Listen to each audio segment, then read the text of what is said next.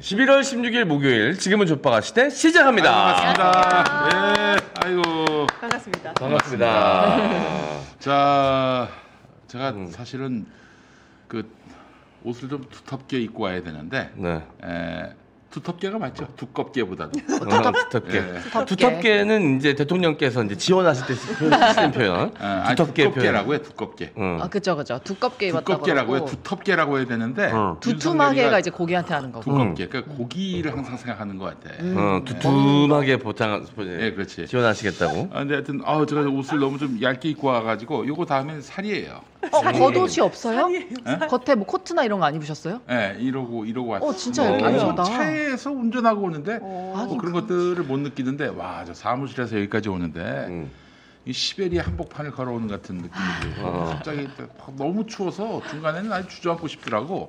얼마 안 되는 거리인데 나중에는 우리 어머니 살아계실 때 그 저기 꽃무늬 내복 그게 자꾸 생각이 나는 거예요. 꽃무늬 내복. 꽃무늬 내복 입어보셨나? 요즘은 그렇게 안 나온다면서 내복이. 요즘은 그냥 깔끔하게 나오지 않나요? 저는 요즘 사람은 아닌데요. 꽃무늬는 안 입었던 것 같아요. 요즘은 이제 히트텍이라고 해가지고 요즘도 아니죠. 나온 지 꽤 됐지. 추우면 히트텍으로 보통 입고. 근데 이제 잘 안 입습니다. 레깅스는 언제 입습니까? 레깅스 자주 입죠 그냥. 레깅스 히트텍 대신. 여자분들은 많이 입는데 남자분들은 히트텍이 바지도 있지 않아요? 맞아요. 바지도 있죠. 네, 그게 레깅스 아니었어요? 맞는 것 같은데 거의 그렇게 입죠. 비슷한 느낌인데 뭐. 김 PD님 제일 좋아하는 게 원래 레깅스였는데 지금 꽃무늬 내복으로 바뀌신 것 같아요.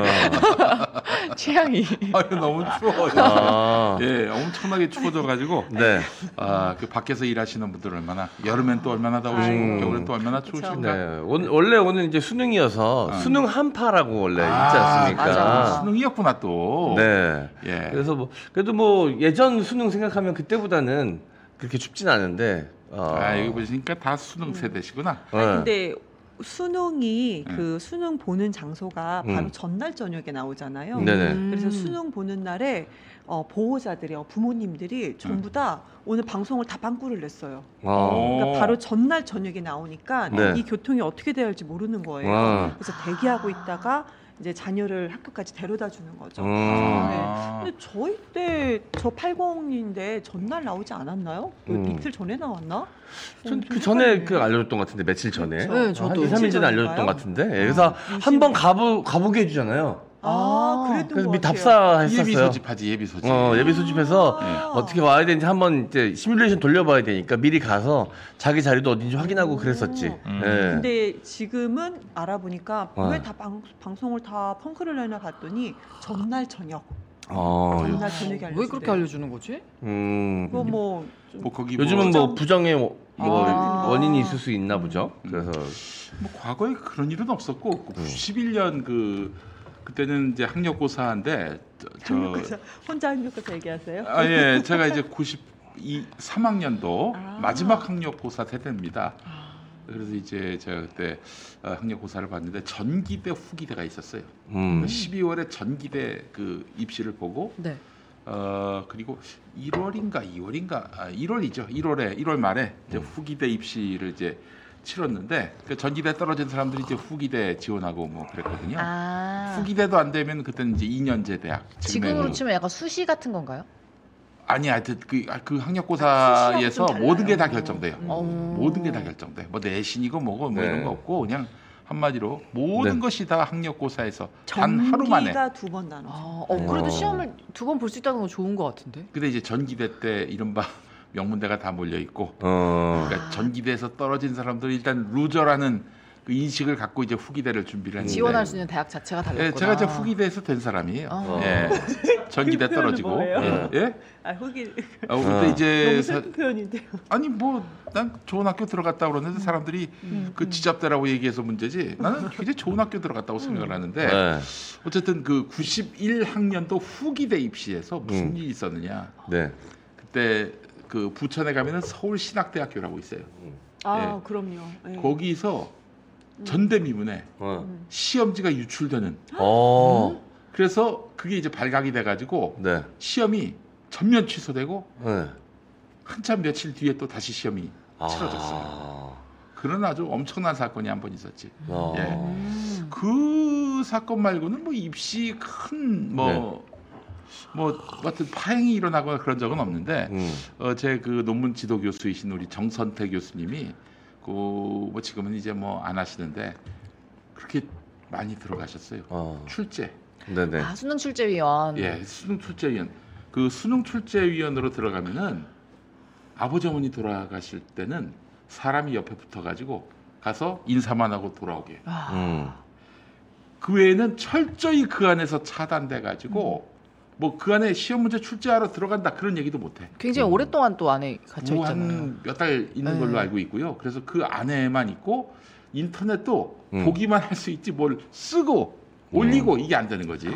예, TV 시청만 되고. 그리고 이제 그 출제위원들이 여러 명이 문제를 내요. 네. 그 중에서 이제 몇 개만 채택이 되는 거지. 예. 그런데 재밌는 게 뭐냐면은 시험지 출제하러 들어간 선생님들 중에 교수님들 중에 아픈 분들이 있을 거 아니야. 네. 그분들 치료하는 분들도 같이 들어가. 못 나와. 오, 몰랐어요. 예. 그래도 시험지 인쇄하는 분들 있잖아. 네. 인쇄하는 사람들도 인쇄하는 순간 들어가가지고 시험 끝날 때까지 묶이는 신세가 되는 거죠. 왜냐하면 유출되면 안 되니까. 어떻게 이렇게 잘하세요? 아이, 네, 다 들었지. 다 들었지. 우리 저 교수님께 수업 때 다 들었지. 네. 모든 게 다 통제가 됩니다. 모든 게. 그렇지 않고서는 수능 시험의 어떤 공정성이 검증될 수가 없으니까. 네. 그러니까 출제만 하는 게 아니라 출제한 것을 또 검증도 하고 엉뚱한 시험 문제가 나가면 안 되니까. 지훈님이 여기서 그걸 알바하셨다는 분이 또 계시네요. 알바하는 분도 들어가면 못 나와. 아 그래요? 편집 디자이너들도 같이 가서 일을 한대요. 그럼 못 나와. 그럼 다 갇혀 있구나. 야. 그렇게 해야지 근데 유출되면 안 되니까 어떤 식으로든 유출되는 걸 막아야 되니까 당연히 그렇게 해야 될 것 같다는 생각이 드네요. 그래요. 하여튼 뭐 오늘 수능일이라서 뭐 네네. 그런 얘기 해봤습니다. 네, 다들 우리 수험생들 고생 많이 하셨는데 시험 다 잘 보고 좋은 결과 맞아요. 있으시길 바라겠습니다. 다 잘 보면 안 되지. 열심히 한 사람들 잘 봐라. 아니 다들 그래도 뭐 기분이라도 자기가 원래 봤던 것보다 더 나오면 맞아. 네. 전 수능 때 굉장히 잘 본 케이스거든요. 그럴 것 평소 같아요. 성적보다. 잘 됐네. 좋았네. 아니 근데 옛날에는요 방송이 그 라디오 방송에서 EBS도 없던 시절에는 방송에서 아예 정답 풀이도 해주고 그리고 옛날에는 라디오 방송에서 합격자 명단도 또 방송으로 발표를 했었어요. 그런 적이 있었어요 옛날에는. 저 기억납니다. 수능 끝나면은 전국 서점에 문방구랑 서점에 답안지가 풀려요. 맞아. 달려가가지고 그거 사서 가채점하고. 가채점에서 해보고.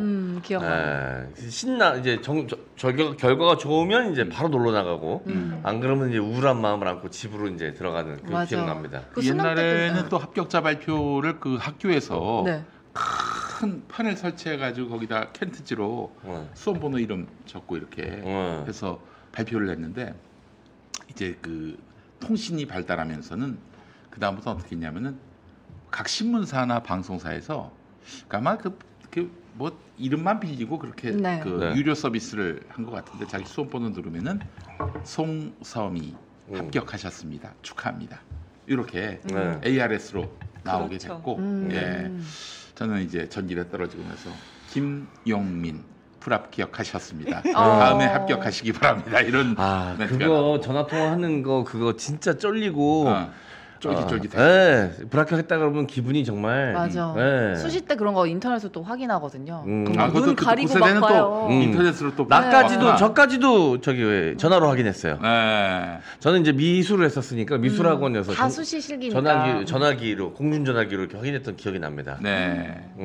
저는 수능 당일날 언어 영역이 첫 번째잖아요. 네네. 배가 너무 아픈 거예요. 그런 친구들 있었어. 그런 애가 저였어요. 그래서 선생님한테 손들고 저 화장실 좀 가겠다고. 저 안 되잖아. 화장실 못 가는데? 아니요. 갈 수는 있어요. 갈 수 있어요. 선생님이랑 거기 같이 가요. 네, 같이 가요. 그리고 문도 살짝 열어놔요. 근데 시험 자체가 뭐 흐름이 딱 끊어지니까. 되게 힘들었겠다. 열어놓고 같이 가요. 근데 어떻게 성적은 잘 나오셨어요? 저는 괜찮게 다행이다. 나왔어요. 아니 그냥 더 평소보다 더 잘 나오고 못 나오고 아니고요. 그냥 평소대로. 아니 그렇게 해서 시험 망하면 1교시 끝나고 가는 애들도 있거든요. 맞아. 울면서. 다른 거는 시간이 다 부족했는데 저는 언어 영역은 시간이 좀 남았었어요. 항상 늘상 한 10분에서 15분. 그래서 다행이네. 다른 과목이었으면 많이 맞아. 했죠. 그래서 수험생들 배탈 나지 말라고 음식 같은 거 엄청 신경 써서 부모님들이 싸주잖아요. 그 미신 같은 것도 좀 있고. 근데 저희 어머니가 그런 걸 모르셨나 봐요. 그래서 저 수능 볼 때 미역죽을 싸주신 거예요. 아이고 세상에. 그래서 저는 처음에 점심 때 미역 꺼냈는데 미역은 원래 미끄러지지 말라고 미역국도 안 먹이고 죽은 죽 쓰지 말라고 죽도 안 싸주는데 저보고 소화 잘 되라고 미역죽을 만들어가지고 엄청 충격을 받았던 기억이 나요. 엄마가 안 팀해. 점심시간 그걸 열어보고 이게 뭐지? 미역죽을 먹고 안 먹었어요? 다행히 수능을 잘 봤어요. 안 먹었어요? 먹었죠. 먹어야 배고프니까. 옛날에 저 윤석열은 사법고시 보다가 계속 떨어지는데 소주 생각이 나서 그냥 탁 덮고 나왔다는 거 아니야? 말도 안 된다 진짜. 그 오랜 기간 사법고시를 그 뒷받침해 준다는 것도 웬만한 재력이 있어서는 그죠? 안 되는 거예요. 그죠. 그러니까 자기 아버지 재력 믿고 그렇게 오랫동안 구술을 한 거지 구술을. 아니 옛날에 그 윤석열이가 저 여권 대선 후보 나오려고 할 때 그때 누군가 책을 썼어요. 구수한 윤석열. 책 제목이 구수한 윤석열이야. 근데 처음에 윤석열 쪽에서는 이게 사람이 참 구수하다. 그런 건 줄 알았대. 그래서 좋은 책이다 봤더니 그 구수가 알고 봤더니 9번 재수한 이런 새끼가 다 있어 하면서 탁 하고 덮어버렸다는 그런 소문이 있습니다. 예. 네. 어쨌든 이게 인생의 큰 이벤트이긴 한데 성적이 조금 안 나와도 또 나름대로 인생이 또 펼쳐집니다. 그러니까, 아유 그럼 이제 당시에는 힘들어도 잘 안 됐던 그런 이격들이 켜켜이 쌓이는 분들에게는 그게 삶을 어려운 고난의 과정을 또 이겨내는 동력이 될 수 있기 때문에 그 순간순간은 참 견디기 힘들어도 이게 나중에는 나에게 굉장히 큰 힘이 될 수 있겠구나. 고난을 돌파하는 그런 어떤 나의 이 동력이 될 수 있겠구나 하는 그런 근데 지금 시험 보고 있는 분들한테 할 얘기는 아닌 것 같고. 아니 여기 큰 시험 앞에 둔 분 또 한 분 계시잖아요. 그래요. 시험 연속이야. 저 19일 날 이번 주 일요일이에요. 출판 콘서트 합니다. 맞아. 보여주세요. 예, 여러분. 꼭 좀 와주세요.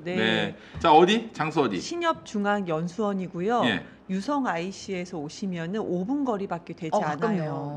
엄청 가깝습니다. 그리고 오시는 분들 불편하지 않게 하기 위해서 주차장이 진짜 넓어요. 엄청 넓습니다. 옆에 한밭대가 바로 옆에 있는데 거기에 주차하셔도 괜찮아요. 그러니까 오시는 분들 불편하지 않게 하다 보니까 저기 강당이 어마어마하게 넓어요. 아주 그냥 그래서 거기 꼭 많이 오셔야 돼. 많이 채워주세요. 됩니다. 근데 게스트들이 너무 엄청나. 맞아, 엄청 빵빵한 게스트들이 준비돼 있다고. 그 정세현 장관님 와주시고요. 한반도의 현인. 그 대신 지금 말씀드린 분들은 처음부터 아마 끝까지 계속 계실 거예요. 정청래 최고, 수석 최고 오시고, 박찬대 최고위원 오시고요.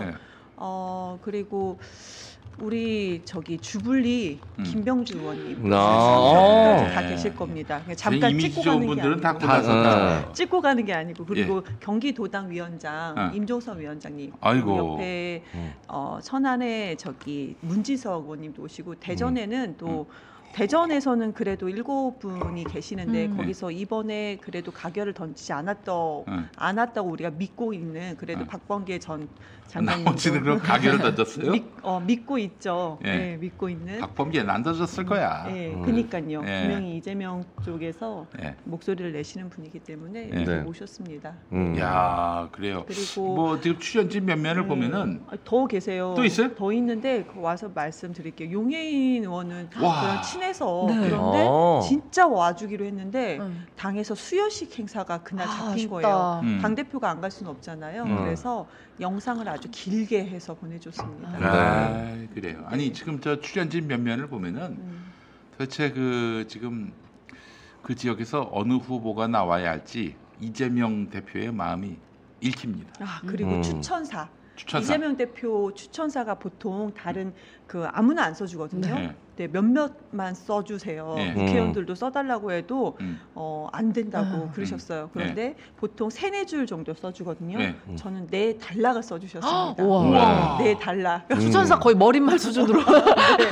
네, 4달러. 그래서 감사하죠. 그리고 축사도 또 해주셨고요. 그리고 정청래 최고랑 박창대 최고가 두 분이서 다 같이 가지는 않아요. 네, 그런데 같이 와주셨고 실은 이날 송영길 대표도 같이 와주시기로 했었는데 송영길 대표는 광주에서 본인 출판 콘서트가 있는 거예요. 아이고. 네, 약간 경쟁.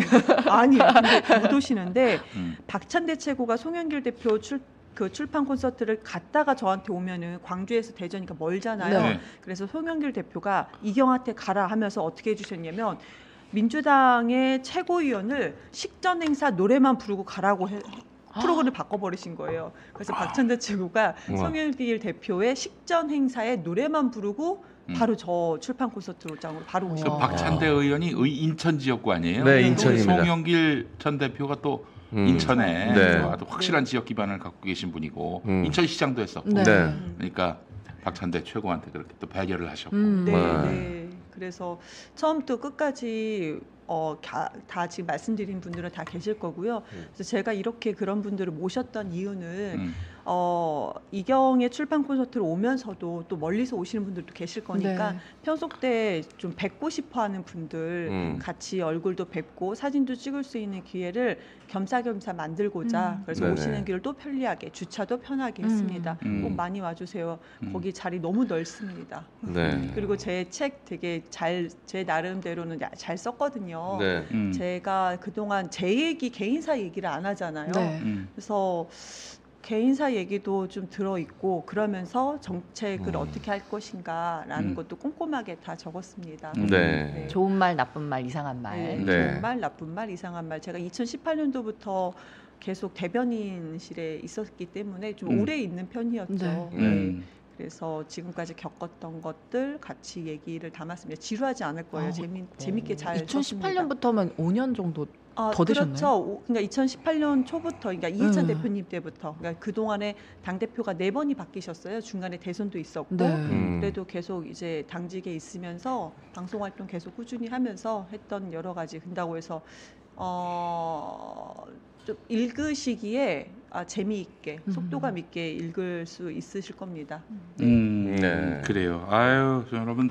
11월 19일 돌아오는 일요일입니다. 오후 3시예요. 오후 3시. 예. 꼭 와주세요. 대전 유성에 신협 중앙 연수원 한밭대 바로 옆입니다. 대중교통도 참 편리합니다. 네, 알겠습니다. 그냥 찾아가시는 분들도 다 함께 하실 수 있는 거죠? 그냥 막 와주시면 되세요. 혹시라도 책 안 사셔도 돼요. 그냥 와주세요. 우리 이경 대변인을 지지하는 거는 이경이라는 정치인의 어떤 그런 가치. 그걸 우리가 높이 평가하는 면도 있지만은 무엇보다도 수박을 척결하기 위한 아주 좋은 선택지란 점에서 그래서 많이 와야 돼요. 많이 와야 그동안 민주당의 어떤 정치를 부정하고 제멋대로 짓거렸던 그런 정치인에게 아주 매우 중요한 경종을 울릴 수 있다는 점에서 우리 이경 대변인 대전 사시는 분뿐만 아니라 세종, 충남, 충북 이곳에 계신 분들도 많이 모여주시면 정말 너무 좋겠어요. 세상에 그 게스트들 보세요. 한 분 한 분이 얼마나 화려합니까? 오시면은 정말 좋은 시간이 될 거라고 생각을 합니다. 사필귀정님이 대전에 간 김에 성심당에 들려야겠다 이런 말씀도 또 해주시고요. 그다음에 해피데이님이 MC는 누가 보나요? 이렇게 질문도 해주시네요. 네, 노정열 개그맨. 선배님 대전 분이십니다. 대전 분이야, 대전 분. 행시 출신. 그렇죠. 알겠습니다. 자, 많은 관심 부탁드리겠고요. 어제 보니까 대표님께서 대전에 가셨던데. 어제 대표님 대전에 오셨는데 저 대전에 실은 가야 되는 일정이었거든요. 근데 출판 콘서트 와달라고 아침부터 아침 8시 반부터 저녁 10시 반까지 전화를 하루 종일 돌렸어요. 그런데도 100분 조금 넘게밖에 전화를 못 돌렸어요. 제가 전화하셨구나. 당에는 제가 지금 대표님 옆에서 사진 찍고 같이 있는 것보다는 진짜 제가 잘 준비하는 것이 더 민주당을 네네네. 위해서 더 좋은 일인 것 같다라고 말씀드리고 하루 종일 어제는 그 처음이었어요. 전화 돌린 게. 시간이 지금까지 한 번도 안 났거든요. 그랬더니 봤더니 갈 걸 그랬다는 생각이 들더라고요. 네. 근데 아무튼 그래도 대표님께서 대전에 와주신 거에 대해서 이번에 거기가 대덕 연구단지가 있잖아요. R&D 예산 관련해서 또 이야기하셨더라고요. 큰 의미가 있습니다. 네. 그래요. 아니 천공이 무슨 과학자 이런 거 필요 없다고 했나요? 예. 그런 말했다가 그렇죠. 네. 아니 저희 해외에서 이미 다 다른 외국에서 다 만들어 놓은 좋은 과학이 있는데 그냥 갖다 쓰면 되지. 왜 과학자들 육성하는데 돈을 쓰냐 뭐 이런 식으로 얘기를 했죠. 멍청한 소리 한 거죠. 아니 멍청한 것도 아니고 이거는 도라이야. 야, 어떻게 이런 생각을 할 수가 있지? 싶은 이야기를 했어요. 이거는 분명히 천공하고 뭔가 네트워크가 돼 있다라고 볼 수밖에 없는 거고요. 아마 그 주변 측근들도 만류했을 거예요. 그런데 저런 결정이 나오게 된 데에는 지금 어떻게 여론 수렴 같은 것 자체를 하지 않고 있을 뿐더러 이 대통령실에서 제멋대로 하고 있고 반대편 목소리는 아예 보고도 못하게끔 막고 있다라고 봐야 되는 것이 합리적일 것 같습니다. 네, 연구원으로 계신 분들이나 지금 대학원에서 이제 박사 이제 하시면서 이렇게 저렇게 이제 연구에 매진하고 계신 분들은 지금 다들 큰일 났더라고요. 인원 감축도 인원 감축이고 그리고 이제 줄고. 국비로 이제 해외에 나가가지고 공부하고 계신 분들 다 지금 불러드리고 있고 예산이 없으니까 난리도 아니더라고요. 3조 R&D 예산이 3조가 넘게 이것을 이제 삭제를 했죠. 아예 삭감을 했죠. 이래서는 미래를 어떻게 준비하겠습니까? 근데 지금 국회에서는 그 예산을 다시 조금이라도 살리려고 노력하고 있는데요. 참 지금 윤석열 대통령이 막무가내로 나오는 상황이라 국회에서는 이것을 더 증액할 수는 없는 상황입니다. 국회에서 자체는요. 예산을 삭감할 수 있는 능력 그 역할을 할 수가 있는 거거든요. 그래서 지금 그래도 야당에서 국민들과 함께 얘기하면서 목소리를 내고 있습니다. 미래를 준비해야 되죠. 그리고 4차 산업혁명 시대에서 과학기술이라는 것은 1대 90, 99의 싸움이 아니고요. 100대의 빵의 싸움입니다. 선도하는 것이 다 장악하는 그런 시대이기 때문에 지금 윤석열 대통령이나 천공이 하는 얘기는 정말 예전에 제조업을 기반으로 한 그냥 3차 산업시대에 기반으로 한 아주 멍청한 얘기죠. 그래서 저도 지난번에도 방송에서 말씀드렸는데 왜 이렇게 R&D 예산을 다 삭감을 했느냐라고 했을 때 과학자들끼리 얘기해서 모이면 저희 동네가 그거예요. 기미박이 많잖아요. 그렇지. 저희 동네에서 제 지역구에서는 김 박사 이 박사 박 박사 하면 지나가는 사람이 50% 넘게 반 이상이 뒤를 돌아봐요. 김 박사 하면 다들 너무 많아. 등 뒤로 돌아본다는. 근데 그런 분들이 같이 하는 얘기가 핵폐수에 대해서 우리가 적극적으로 찬성하지 않아서 이런 것인가 라는 실소를 하는 거죠. 그런 말까지 나오는 상황입니다. 천공한테 미보여서 그런 거지. 안 그래도 우리나라가 이 R&D 예산이 그렇게 많지 않은 편이어서 워낙 이 연구하시는 분들에 대한 처우가 좋지 않다 보니까 인재들을 해외에 계속 유출시키는 안 좋은 좀 결과들이 나오고 그래서 앞으로 더 투자를 늘려도 부족할 판에 우리나라 가진 게 뭐가 있습니까? 기술력밖에 더 있어요. 사람. 인재 인프라밖에 없는데 그것마저도 내팽개치려고 하니까 그걸로 이렇게 일어섰는데 여러 가지가 있는데 R&D 예산 줄여도 반발이 적어요. 조직화되어 있지 않거든. 그분들은 늘 공부하시는 분이고 늘 연구실에 처박혀 있으시고 거기 안에서 연구하시고 그리고 따로 노조가 있는 것도 아니고 그분들이 따로 조직화된 조직이 있는 것도 아니고 R&D 예산을 줄여도 그분들은 그냥 까라면 까라는 대로 해야 되는 분들이거든. 그러니까 이제 반발이 제일 적기 때문에 줄이기가 좀 쉽다라는 생각도 듭니다. 아니 사실 어느 정권이든 독재 정권이든 민주정부든 하여튼 R&D 예산을 줄인다는 거는 그 미래에 우리에게 큰 손해로 돌아온다는 거를 먹거리 내팽개치는 거죠. 알고 있기 때문에 감히 손대지 않았는데 네. 와 이놈들은 진짜 아주 무식하고 무도하고 정말 무례배들이라고 아니할 수 없는 거예요 지금. 근데 이제 저기 국회 기획재정부는 그렇게 안을 내놓겠지만은 국회에서 이걸 바로잡을 수 있습니까? 그 감액은 할 수 있어도 증액은 어렵지 않은 걸로 알고 있는데 조율을 하면은 증액하는 경우도 있기는 있습니다. 네. 근데 지금 윤석열이가 그 줄이라고 한 건데 여야가 같이 하면은요 그럴 가능성도 있습니다. 그렇다고 해서 야당이 손 놓고 있을 수는 없는 노릇 아니겠습니까? 네. 그래서 하는 데까지 끝까지 하고 그 대신 그건 있겠죠. 네. 이것을 늘리는 대신 다른 부분에 대해서 그 여당과 함께 뭔가 조율을 다른 부분에서 조율을 하고 민주당에서도 포기하는 것은 아마 주고받고 이런 건 있을 것 같습니다. 네. 그러니까 지금 아니 지금 나온 속보인데 방금 뉴스가 떴네요. 네. 최은순 씨 윤석열의 장모죠. 잔고 증명 위조로 징역 1년이 확정됐다고. 네. 10원짜리 한 장 받은 적 없다면서요? 그런데 그러면은 지난번 2심에서 1년형이 그대로 인용이 된 겁니다. 그대로 대법 된 판결이 거죠. 나왔습니다. 네.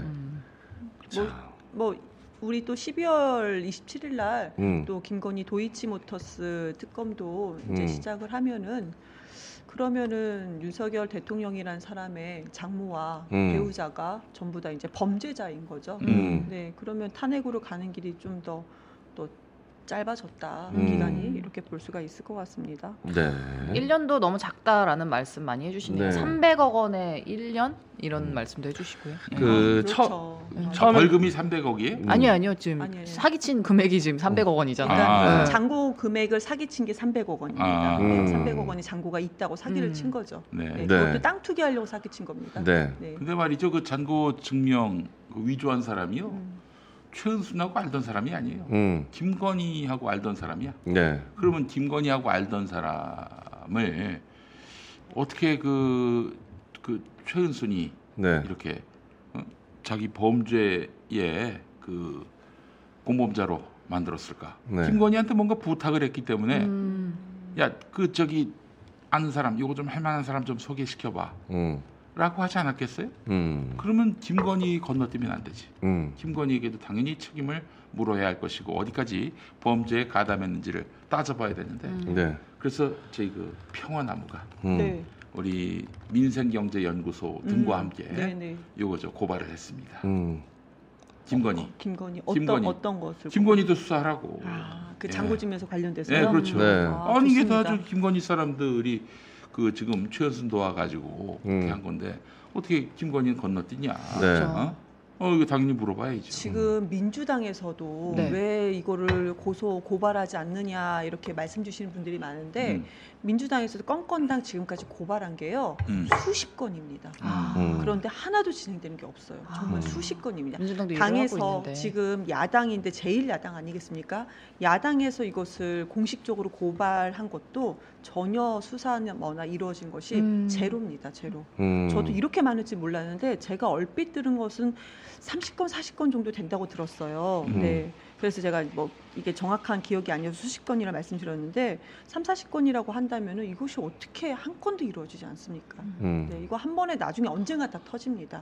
왜냐하면 저희가 저쪽 당에서 봤을 때는 민주당이 억지를 부린다고 하는 건데 그 고발 내용 하나하나 봤을 때는요 법의 근거에서 다 고발을 하는 거거든요. 그러니까 이건 언젠간 한 번에 터지는데 그 기점이 그쪽에 공천권 윤석열 대통령이라는 사람이 이제 윤핵관 밀어내고 검핵관 그 유입하려고 하는 그런 과정에서 내부 고발이 더 일어날 거라고 생각합니다.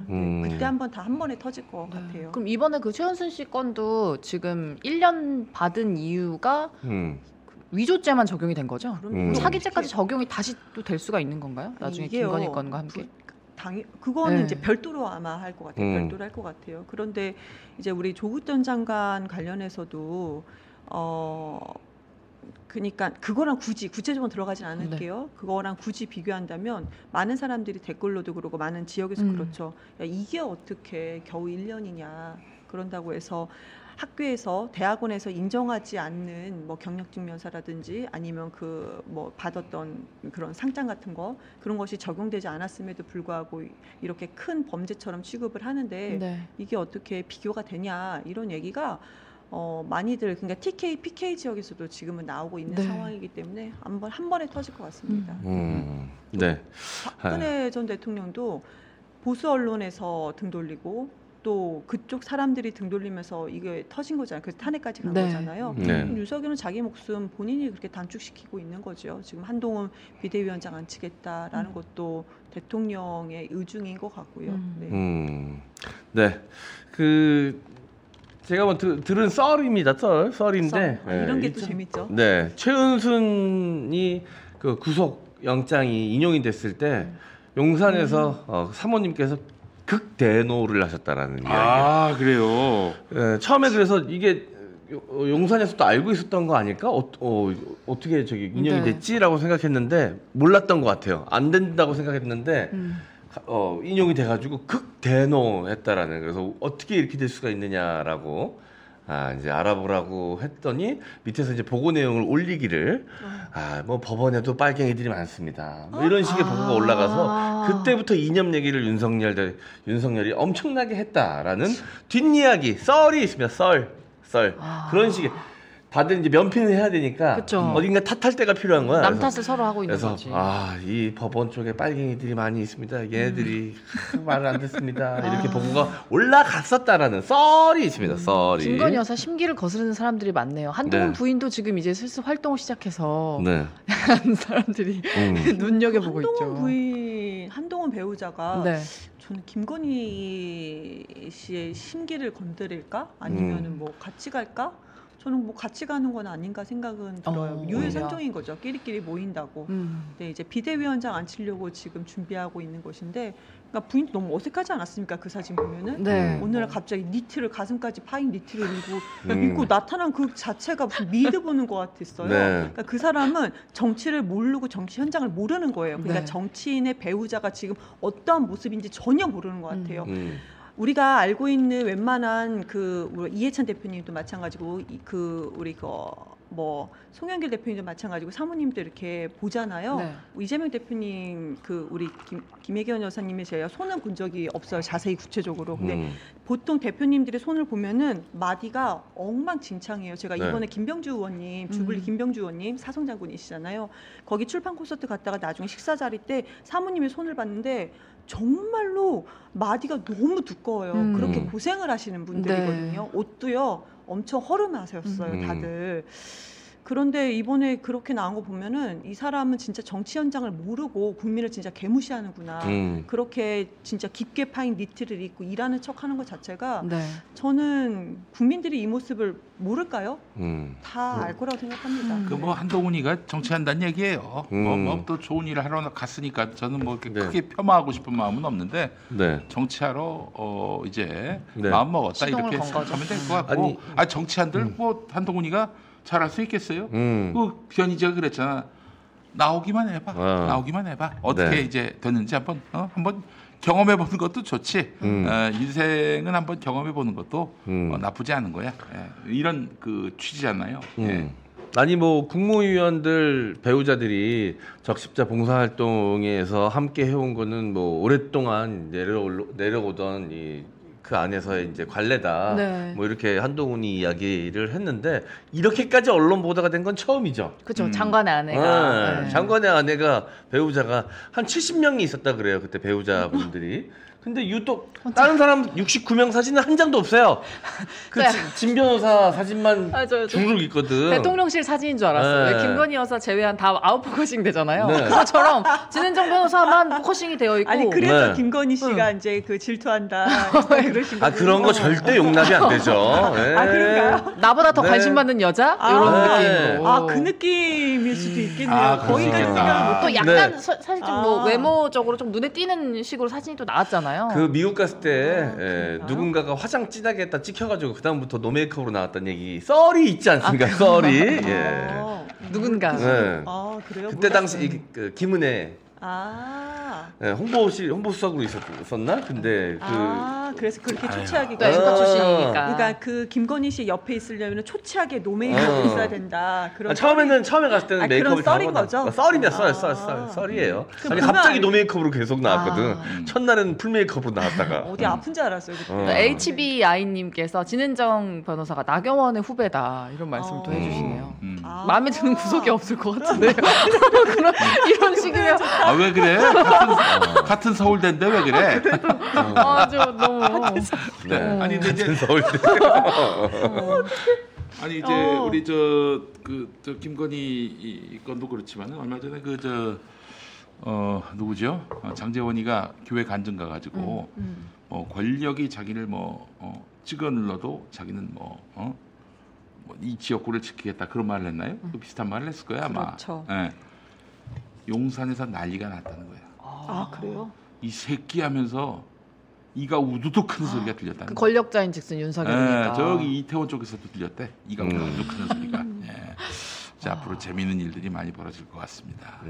아니 진짜 윤핵관인데 권력이 자기를 찍어 누르려고 한다. 이런 식으로 말했다면은 누구를 겨냥한 말이겠습니까? 아니 그러니까 인심이 윤심이다. 그러니까 이뇨한의 마음이 윤석열의 마음이다라는 것이 국민의힘 의원들 사이에서는 그냥 파다하다고 그래요. 그것도 이제 기자들이 취재하다 보면은 그런 얘기가 나오고 그것도 이제 언론 보도가 되고 있고 이런 상황인데. 그런데 지금 친윤이나 이제 중진 의원들 불출마하거나 험지 출마해라라는 것이 인유한의 목소리로 이제 권고된 지 지금 열흘 정도 지났거든요. 아무도 답변을 안 하고 오히려 이제 장제원 같은 사람은 거기에 이제 거의 대드는 그런 모양이 되는 거죠.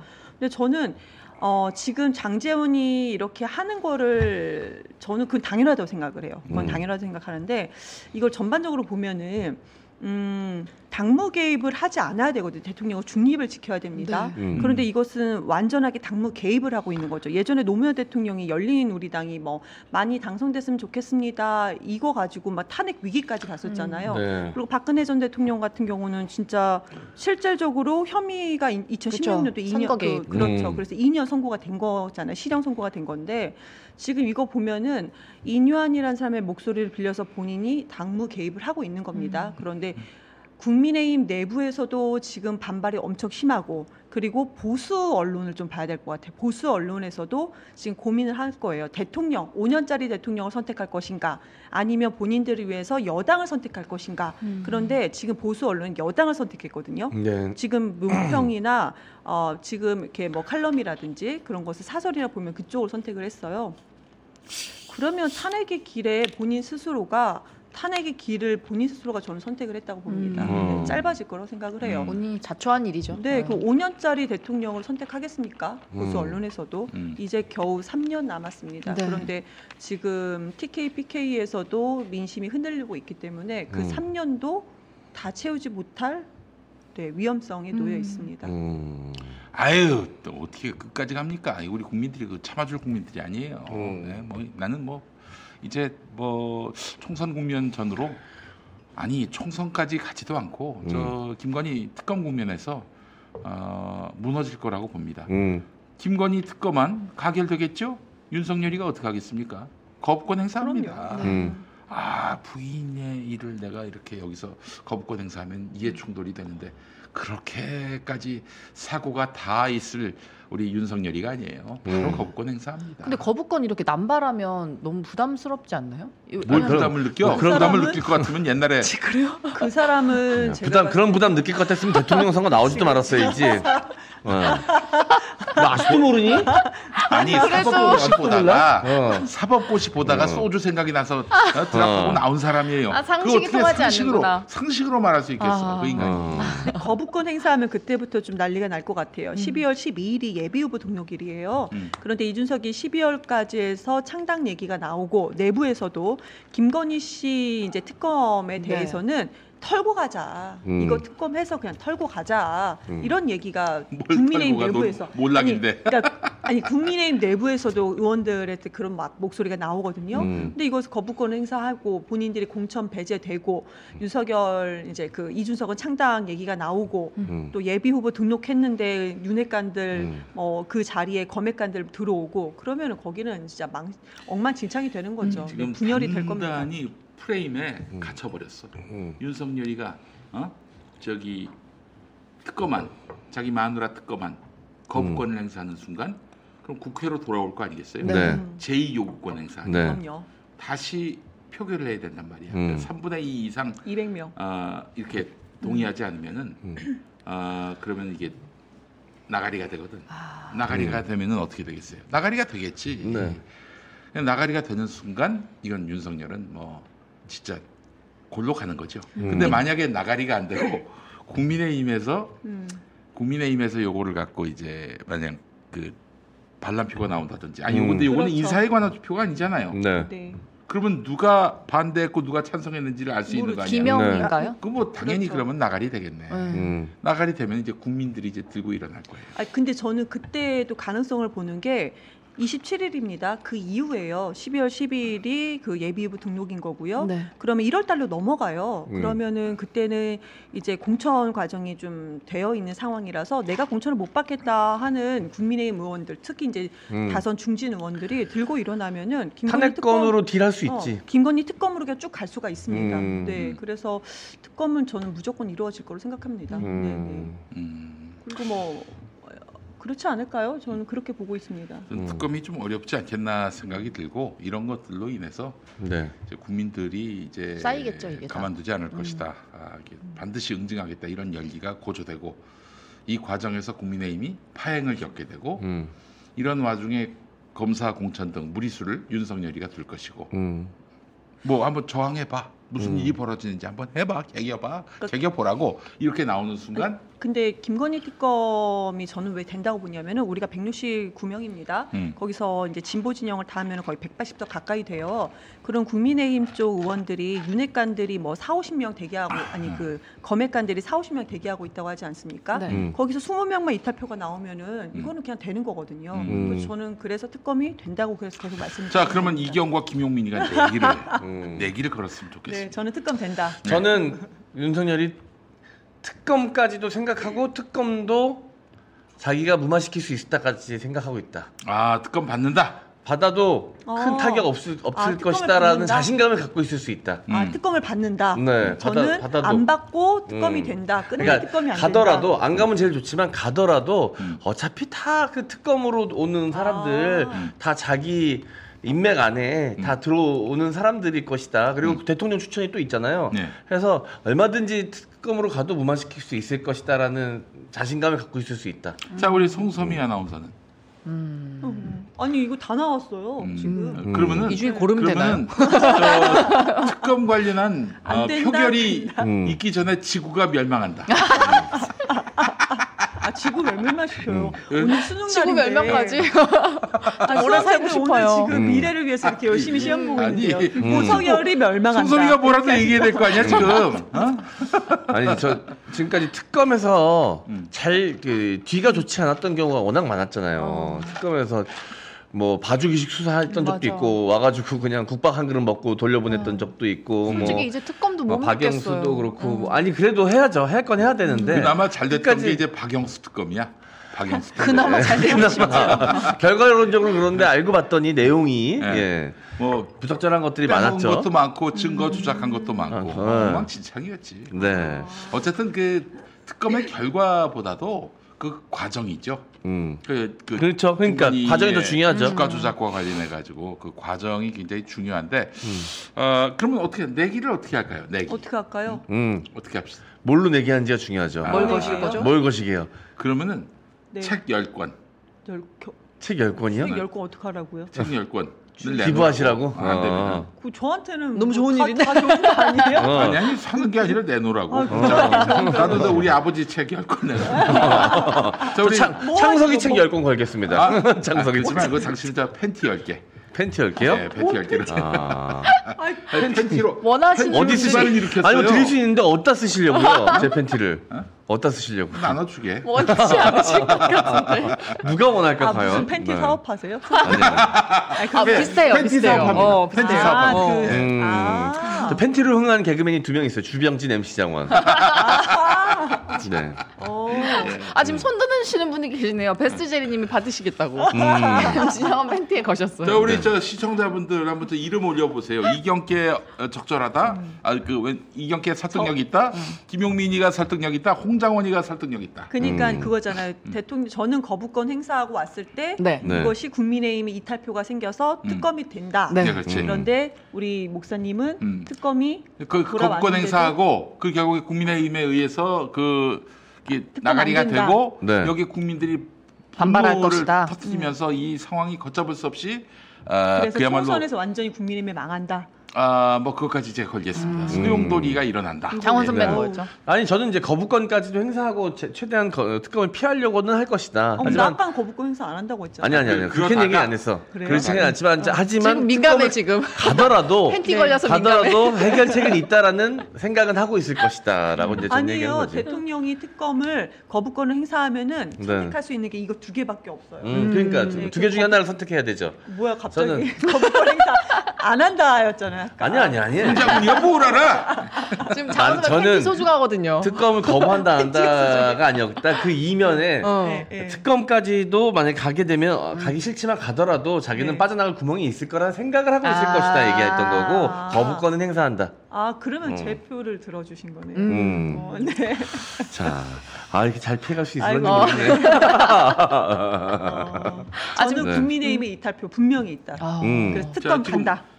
시청자 반응은 어떻게 나와요? 지금 누구 말이 맞을까? 지금 184분이 투표를 해주고 계시거든요. 아직 투표 진행 중입니다. 결과는 안 썼어요? 네네. 중간에 몰라요? 저도 그럼 한번 눌러볼까요? 중간에 모르나요? 눌러도 지금 되네요. 지금 이경 대변인 44%, 김용민 PD님 33%, MC 장원 선배님 22%. 뭐 하셨는데 그러세요? 저는 왜 올려놓으셨어요? 혹시 인기 투표인가요? 뭐 하셨는데? 뒷권으로 갑시다. 그거는 홍장원 거는 뒷권으로. 국민의힘 이탈표 분명히 나옵니다. 지금 국민의힘 사람들하고도 종종 대화를 나누시고 그러시잖아요. 분위기 어떻습니까, 거기는? 거기요? 국민의힘 쪽이요? 네. 거기 지금 난리죠. 제가 직접 그 국민의힘 국회의원과 제가 직접 얘기를 하는 건 아니죠. 뭐 당직자나 이런 분들 좀 만나실 기회가 있을 거 아니에요. 네네. 분위기 어떻습니까? 거기요? 대통령에 대한 불만이 있는 걸로 들었습니다. 그런데 우선은 공천 때까지는 침묵하고 있는 것으로. 그렇게 공천에서 들었습니다. 자기가 직접적인 불이익을 받는다라고 판단되면은 그때 진짜 그동안 참았던 모든 것들을 다 당연하죠. 토해낸다. 네, 그럼요. 알겠습니다. 아니 잠깐 딴 얘기인데 딴 얘기. 어제 이은영 소장 이분이 이제 사실 과천 의왕 나오려고 하잖아요. 어제 글을 하나 올리셨는데 이게 좀 아시는 바가 있는지 한번 좀 여쭤보려고. 저는 못 봤는데요. 그 이은영 소장이 어제 하셨던 말씀이 뭐냐면은 좀 많이 분노하셨어요. 이 양반이. 친문 공천 TO가 15석 있고 과천 의왕이 그 지역구라는데 이거 누구 말이냐? 구태다 이렇게 말을 했는데 이거 좀 아시는 바가 있어요? 친문 공천이 있다고요? 그러니까 이제 문재인 전 대통령을 따르는 사람들, 뭐 그 시대에 덕봤던 사람들, 혹은 뭐 발탁된 사람들에 대해서 그 이재명 대표가 이제 배려 차원에서 그들은 이제 이번에 공천해 주는 걸로 뭐 나름대로 좀 뭐 서로 이제 뭐 거래를 했다 뭐 이런 얘기고 그 가운데 의왕 과천 이소영이 포함되어 있다 뭐 이런 얘기. 이소영이 친문은 아니고요. 거기에 문재인 대통령 때 청와대에 계셨던 분이 아마 출마하는 걸로 알고 있어요. 그래요? 네, 이소영도 반발하겠구나. 이소영 의원은 친문으로 된 건 아니고 오히려 이소영 의원은 과거에는 이낙연계로 이제 분류가 됐다가 지금은 뭐 의정 활동을 뭐 열심히 하려고 하는 거죠. 이재명하고 친한 척. 모르겠어요. 근데 이제 친문 쪽은 아니고 청와대에 계셨던 분이 거기 출마 도전장을 냈습니다. 근데 이재명의 그 정치 초식으로 보면 이게 가능한 얘기입니까? 제가 알고 있기로는 아닌 것 같은데. 아니 친문 공천 TO가 15석이 있다라고 이거 잘못된 거 아닌가요? 그러면 이재명 대표를 향해서 국민들이 지지했던 77.77%로 당선이 되신 건데 그러면 이거 많이 실망하지 않으실까요? 저는 그렇게 생각을 합니다. 불가능한 얘기예요. 거기서 그게 요구를 해도 요구한 사람들이 잘못된 거죠. 네. 아니 지금까지도 지금 저 수박들 나 공천 달라 지금 뭐 한마디로 자기들의 요구사항은 그거 아니에요. 네. 근데 그거를 전혀 듣지도 않고 뭐 거기에 대해서 조금이라도 좀 상대방이 희망을 줄 만한 발언조차도 한 바가 없는 이재명 대표가 친문 티오 15석? 에이. 그냥 뭐 선거 앞두고 뭐 워낙 이런저런 이야기들이 이재명 티오 150석 만들으라고 막 하나요? 아이고 이게 뭡니까? 말도 안 되는 얘기예요. 아닌 것 같아요. 아무래도 이제 얘기입니다. 이은영 소장님께서는 그 지역구시니까 좀 예민하게 좀 귀를 열고 계시는 것 같은데요. 그것도 이게 누구 말이냐라고 물음표잖아요. 그래서 그냥 말인 것 같아요. 그냥 들으신 거 찌라시나 뭐. 원래 선거 앞두고는 온갖 이야기가 다 쏟아집니다. 여의도 정가에. 아니 예전에 저 온갖 썰이 나오고요. 마포에 지금 민주당 떠난 김유정 그 양반이 저 마포을에 그 정청래 밀어내고 저기 공천 받는다 그랬을 때 정청래가 아주 대놓고 반발을 하고 그랬거든. 뭐 그래서 결국 자기 지역구를 관철했어요. 예. 이제 공천에 그 시즌이 돌아오면은 진짜 모든 걸 다 드러내고 그야말로 우리가 그런 표현도 쓰잖아요. 빤스를 내리고 벌거숭이로 달려든다 그런 표현이 가능할 정도로 진짜 이 모든 걸 다 걸어야 돼요. 진짜 모든 자존심이고 뭐고 간에 또 공천을 향해서 진짜 엄청난 이제 질주를 하게 되는 거고 난 그런 의미에서 우리 이영 대변인 일요일에 재연관이 올지도 몰라요. 어디요? 이상민이. 이경 나오지 마 이럴 수도 있어. 해방로로. 제가 그거 초청장은 의원실로 보냈어요. 보내긴 보냈어요? 당연하죠. 아이고, 다 오겠네, 보냈죠. 그러면. 전부 다 보냈죠. 그리고 거기 그 상대 이제 광역단체장 허태정. 전화 드렸죠. 오시라고. 바쁘시다고 안 오신다고.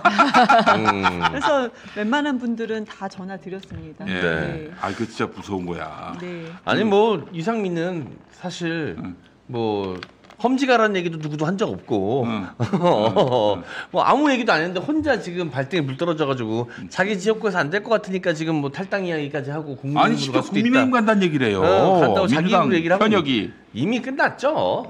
이상민은 뭐 게다가 뭐 하라지 뭐 국민의힘 가라지 뭐 가면 땡큐. 아쉬울 게 없죠.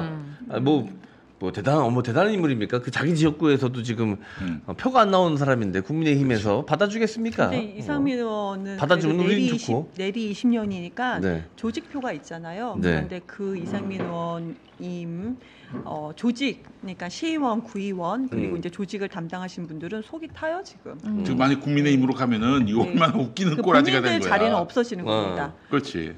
본인들 자리는 아예 없어져요. 지금 그쪽 민주당에 7석이 있는데 대전에서 7석이 있는데 국회의원님 자리가 7석 거기 이제 유성만 하면은 시의원이 4명이에요. 그런데 유성갑은 반반이 나눠졌고 유성을만 다 민주당이거든요. 나머지는 전부 다 국민의힘 쪽입니다. 다른 지역구는요. 전부 다. 구의원도 다 마찬가지인 거고요. 근데 본인들이 국민의힘으로 가면은 당연히 그 자리를 못 찾죠.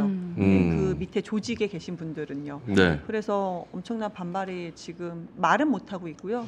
네, 아주 마음을 끓이고 있습니다. 아니, 속을 태우고 있어요. 저기 공천준 민주당 국회의원이 국민의힘 가버리면은 어떻게 완전히 낙동강 오리알 되는 거 아니에요? 가능하지도 않은 일이고. 저는 그분들의 얼굴이 다 이제 안면이 있어서 낙동강 오리알이라는 표현을 하지 못했어요. 갑천 오리알. 갑천 오리알. 예. 네, 갑천 좋죠. 대전에 갑천이 있으니까. 네. 하여튼 이상민 의원의 이런 찰딱선이 없는 행보를 보시면서 아마 유성을의 유권자들은 아마 굉장히 판단에 좋은 근거로 삼지 않겠는가. 그리고 제가 이제 추정하건대 사실은 이상민이 지역구 관리 잘해요. 그리고 5선을 했던 거 아니야. 네. 그런데 그동안은 어떻게 했느냐. 기존의 오피니언 리더들, 뭐 자기 눈앞에 보이는 당원들, 뭐 혹은 시의원, 구의원 잘 챙기고 그랬단 말이지. 근데 지금 이해찬 대표 때 어마어마하게 들어온 온라인 당원들, 이 사람들은 어떻게 통제할 길이 없는 거야. 그거 포섭할 길이 없는 거야. 그러니까 이제 만나지도 않았어요. 지레 이제 다음엔 내가 안 되겠다라고 판단을 하고 있는 거죠. 근데 그게 이 이경 지역구만이 아니라 다른 지역구도 마찬가지야. 그러니까 이 수박들이 긴장하는 거 아니야? 그러니까 이재명 당신 말이야 나한테 공천 줘. 안 줄 거야?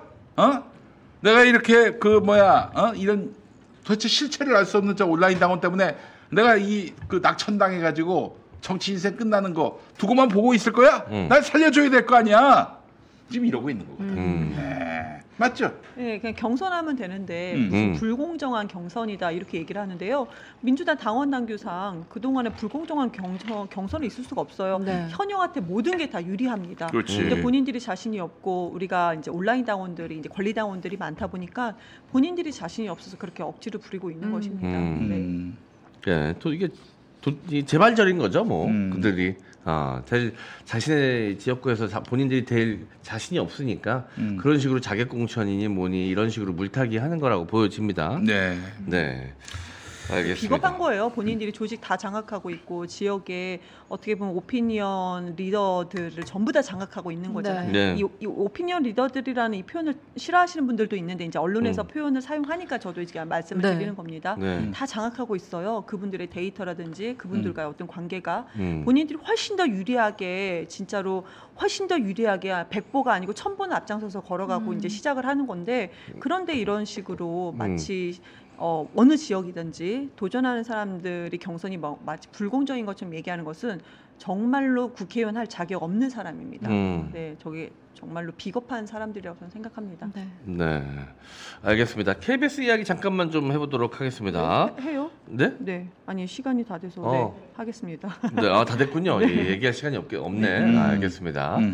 네, 알겠습니다. 아니 이거는 말씀드릴게요. KBS 같은 경우는 지금 이거는 분명히 그러니까 법을 위배한 사항 맞습니다. 그러니까 KBS 단체 협약 제22조 3항에 위배한 거고요. 31조 위배한 거고 방송법 제4조 그리고 KBS 편성 규약 전부 다 위배한 겁니다. 그리고 보면은 새벽 4시에 라디오를 보면은 오늘 방송은 누구누구의 책임의 편성입니다라고 이렇게 편성하고 운영됩니다라고 나가잖아요. 근데 만약에 그 내부의 실수로 이거에 그 새벽 4시에 누구의 편성이다라고 했던 그 누구가 내부에서 또 인사이동이 있으면 또 실수가 있잖아요. 그 실수임에도 불구하고 과징금이 그러니까 수천만 원대 과징금을 이렇게 내는 거예요. 거기 지금 다 그렇습니다. 이게 뭐냐면은 방송법상에 방송에 대해서 개입할 수 있는 사람은요. 이제 방송통신위원회, 방송통신심의위원회 말고 방송사 안에 사장도 안 돼.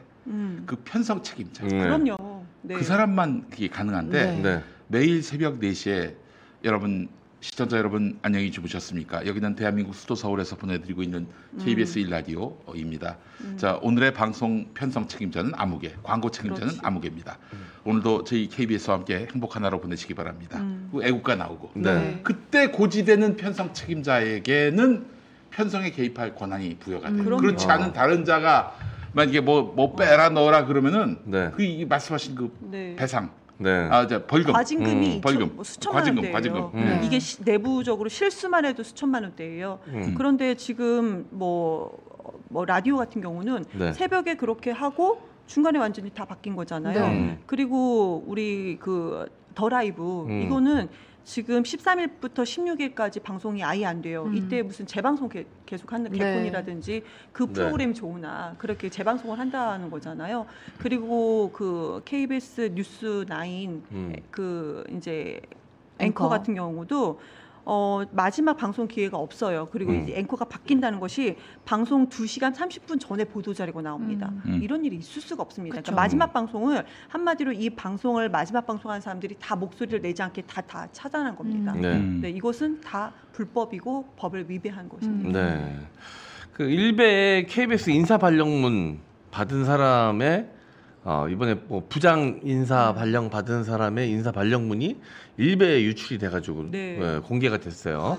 뭐 그 당사자가 누군지도 특정이 되거든요. 4번이 적혀 있어서. 근데 뭐 그 사람이 직접 올렸는지 아니면 그 사람도 피해자일지는 알 수 없지만, 어저께 김용민 PD님이 말씀하셨지만 기자 한 명이 일베 활동했던 전력이 드러나가지고 그때 한번 뒤집어지지 않았습니까? KBS 원주 방송국에 지금 있는데 이 사람 서울 올라오면은 그 일베한테 훈장 달아준 거예요. 그 입사일에 계속 지역에서 이제 머물고 있었는데 이번에 박민이 들어서 가지고 만약에 원주에서 서울로 온다. 그러면 이러면 영전하는 거지. 네. 그 게시물을 보면 잘린 KBS 극자 기자 땡땡들 기자 새끼들 명단이라는 제목을 달아서 이제 그게 블랙리스트죠. 네. 근데 MBC 이제 기자 한 분만 이렇게 놓고 보자면 MBC 기자들이 그럼 지금 MBC가 가는 기조와 다 같냐? 그렇지 않아요. 그러니까 저는 국회에서도 많은 기자들 만나잖아요. 얼마 전에 몇 달 전에 TV조선 기자였습니다. 민주당이 되게 예리한 그 보도를 했던 기자예요. 네. 근데 어느 날 봤더니 질문이 되게 너무 예리해요. 근데 명찰은 MBC 명찰을 달고 있었어요. 그렇게도 네, 옮겨가기 때문에 그냥 기자들은 다 개별적으로 어디나 일베 성향을 가진 기자들은 MBC는 KBS는 다 있는 것 같습니다. 네. 어쨌든 그래서 지금 뭐 대거 숙청 작업이 뭐 이루어질 것이다라고 얘기가 있는데 그러면서 이제 노조에 가입이 안 돼 있던 사람들 위주로 해서 연차가 된 사람들 이제 부장 제한, 진급 제한이 들어왔다 그래요. 네, 네. 근데 KBS 내부 분위기 이야기를 제가 좀 취재를 해서 물어보니까 네. 그 고사한 사람들이 많다 그러더라고. 고사. 안 하겠다. 자기 진급 안 하겠다. 그렇죠. 지금 이 운영진들하고 함께하기 싫다, 묶이기 싫다라는 분위기가 팽배하다 그래요. 일단 자기네들 너무 쉽게 생각한다는 거야. 노조에만 가입이 안 돼 있으면 자기네 편일 거라는 생각 자체가 굉장히 나이브한 생각이다라는 의견들이 있다고 하더라고요. 지금 KBS의 진보 보수 안에 KBS 안에 그 진보도 있고 보수도 있잖아요. 네. 뭐 1노조, 2노조, 3노조로 나뉘어 있는데 모든 KBS 구성원들이 공히 분노하고 있다는 거예요. 뭐냐면은 그게 사실 좀 이건 뭐 바람직한 건지는 모르겠어요. 문화일보 출신이 뭐 500명도 안 되는 문화일보 출신이 10,000명 KBS 조직에 와가지고 지금 뭐 겸손하게 뭐 허리를 조아리는 것도 아니고 고개를 조아리는 것도 아니고 점령군 행세를 하고 있어. 너 이 새끼들은 다 우범자고 범법자야 이 새끼들아. 대가리 박아. 이제부터 내 마음에 드는 놈들만 앞으로 챙길 거야. 이렇게 나오니 시작부터 첫날부터 얼마나 빡쳐요 사실은. 네. 게다가 또 윤석열 정권이 밀어준 인간 아니야. 윤석열이가 얼마나 오래 갈 거라고. 아마 KBS 사태도 아주 재미있는 볼거리가 될 거라고 저는 믿어 의심치 않습니다. 네. 그리고 88년도부터 91년인가 92년까지 KBS에서 인력 채용을 대거 했었대요. 그렇지. 엄청나게 많이 했었다고 아니 하더라고. 그 이전부터 했었을 거야. 85년부터. 네. 근데 이제 그때 당시 어쨌든 채용된 사람들이 너무 많은데 내년 초로 해가지고 올해 말 내년 초로 해가지고 그분들이 다 퇴사하는 시기라고 하더라고요. 그래서 어차피 자연스럽게 정리되는 인원이 한 30% 가까이 된다고 합니다. 20%에서 30%. 그걸로 대충 뭐 이렇게 퉁치고 넘어갈 그걸로 자기가 뭐 인원 정리한 것처럼 이렇게 포장해서 넘어갈 가능성도 있다라는 얘기도 내부적으로 있다고 하더라고요. 사람 안 뽑겠다는 얘기네. 알겠습니다. 예. 네. 자, 알겠습니다. 우리 이경 대변인님 요즘 굉장히 바쁜 시간 보내고 계실 텐데 이렇게 함께해 주셔서 너무 감사드리고요. 네. 다음 주 목요일에도 뵐 수 있는 거죠? 네, 감사합니다. 자, 일요일에 11월 19일 일요일 오후 3시 대전 신협 중앙연수원 네. 한밭대 바로 옆에 있습니다. 예, 많이들 와주시기 바라겠습니다. 고맙습니다. 네, 감사합니다. 네, 감사합니다. 네. 네, 광고로 넘어갈까요? 네. 안녕하세요. 평화나무 이사장 김용민입니다. 가스라이팅 당한 사람 중에 내가 지금 가스라이팅을 당하고 있다라고 말하는 사람은 아무도 없습니다. 말로는 다 자신이 정의로운 길에 서 있다고 하지요. 가스라이팅의 특징은 무조건적이고 절대적으로 추종하는 것이죠. 이미 정신세계에서 신의 자리를 차지한 팀입니다. 자, 그렇다면 가스라이팅을 하는 사람은 어떻습니까? 끊임없이 사기칩니다. 자기 권력의 토대를 넓히기 위해서 거짓말마저도 동원하고 있습니다. 평화나무를 시작한 지 4년이 넘었습니다. 지난한 가스라이팅과의 전쟁에서 느낀 것은 이 문제가 매우 심각하다는 것입니다. 가스라이팅을 이기는 길은 인간이 각자 존엄함을 깨닫고 자긍심을 갖는 것입니다. 평화나무가 바로 이 일을 하고 있습니다. 평화나무를 위해서 여러분 도와주시겠습니까? 동참해 주시겠습니까? 이 운동은 우리 사회를 살리는 마지막 투쟁이라고 전 생각합니다. 평화나무 보내주실 분들 010-2611-5040번으로 연락 주시기 바라겠습니다. 문자 주시면 저희가 소상히 안내해 드리겠습니다. 네, 민전 실업 보고 오셨습니다. 참, 윤석열이는 꼭 지 같은 인간들만 저렇게 갖다 쓰는데 게다가 또 서울대 법대 79학번 동기. 그 동기를 저렇게 헌재 소장으로 갖다 놓으면은 윤석열 탄핵안이 올라가면은 그 동기가 그러니까 열심히 되는 거 아니에요? 일부러 그랬네. 근데 우연이라도 좀 정상인 사람이 있을 법도 한데 어떻게 하나같이 다 그럴 수가 있죠? 유유상종? 그래서 같이 때가 묻은 게 자녀 조건이라는 얘기가 학폭 의혹이 있죠. 없으면 일단 발탁되질 않아요. 어떻게 그럴 수가 있어요? 아니 어떻게 자녀 학폭 의혹도 없으면서 우리랑 같이 일을 하려고 그래? 이런 따끔하게 보느냐 한다고. 때가 묻어 있어야 돼. 짜증나요.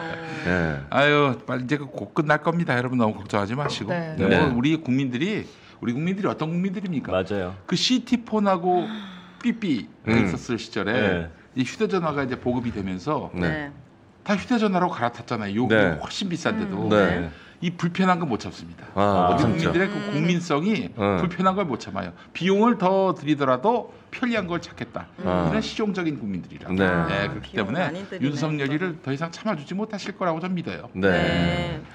야, 삐삐랑 PCS가 굉장히 수명이 짧았죠. 그렇지. 바로 넘어갔어 핸드폰으로. 10년도 안 맞아. CT폰은 금방 사라졌어요, 진짜. 그렇게 되려나? 아시나? 모르겠어요. CT폰이 뭐냐면 기지고. 공중전화 중 가서만 통화가 되는 이동 중에도 안 되고 카폰도 있지 않았어요? 차 안에 그리고 받는 게 안 되고 거는 것만 됐었어.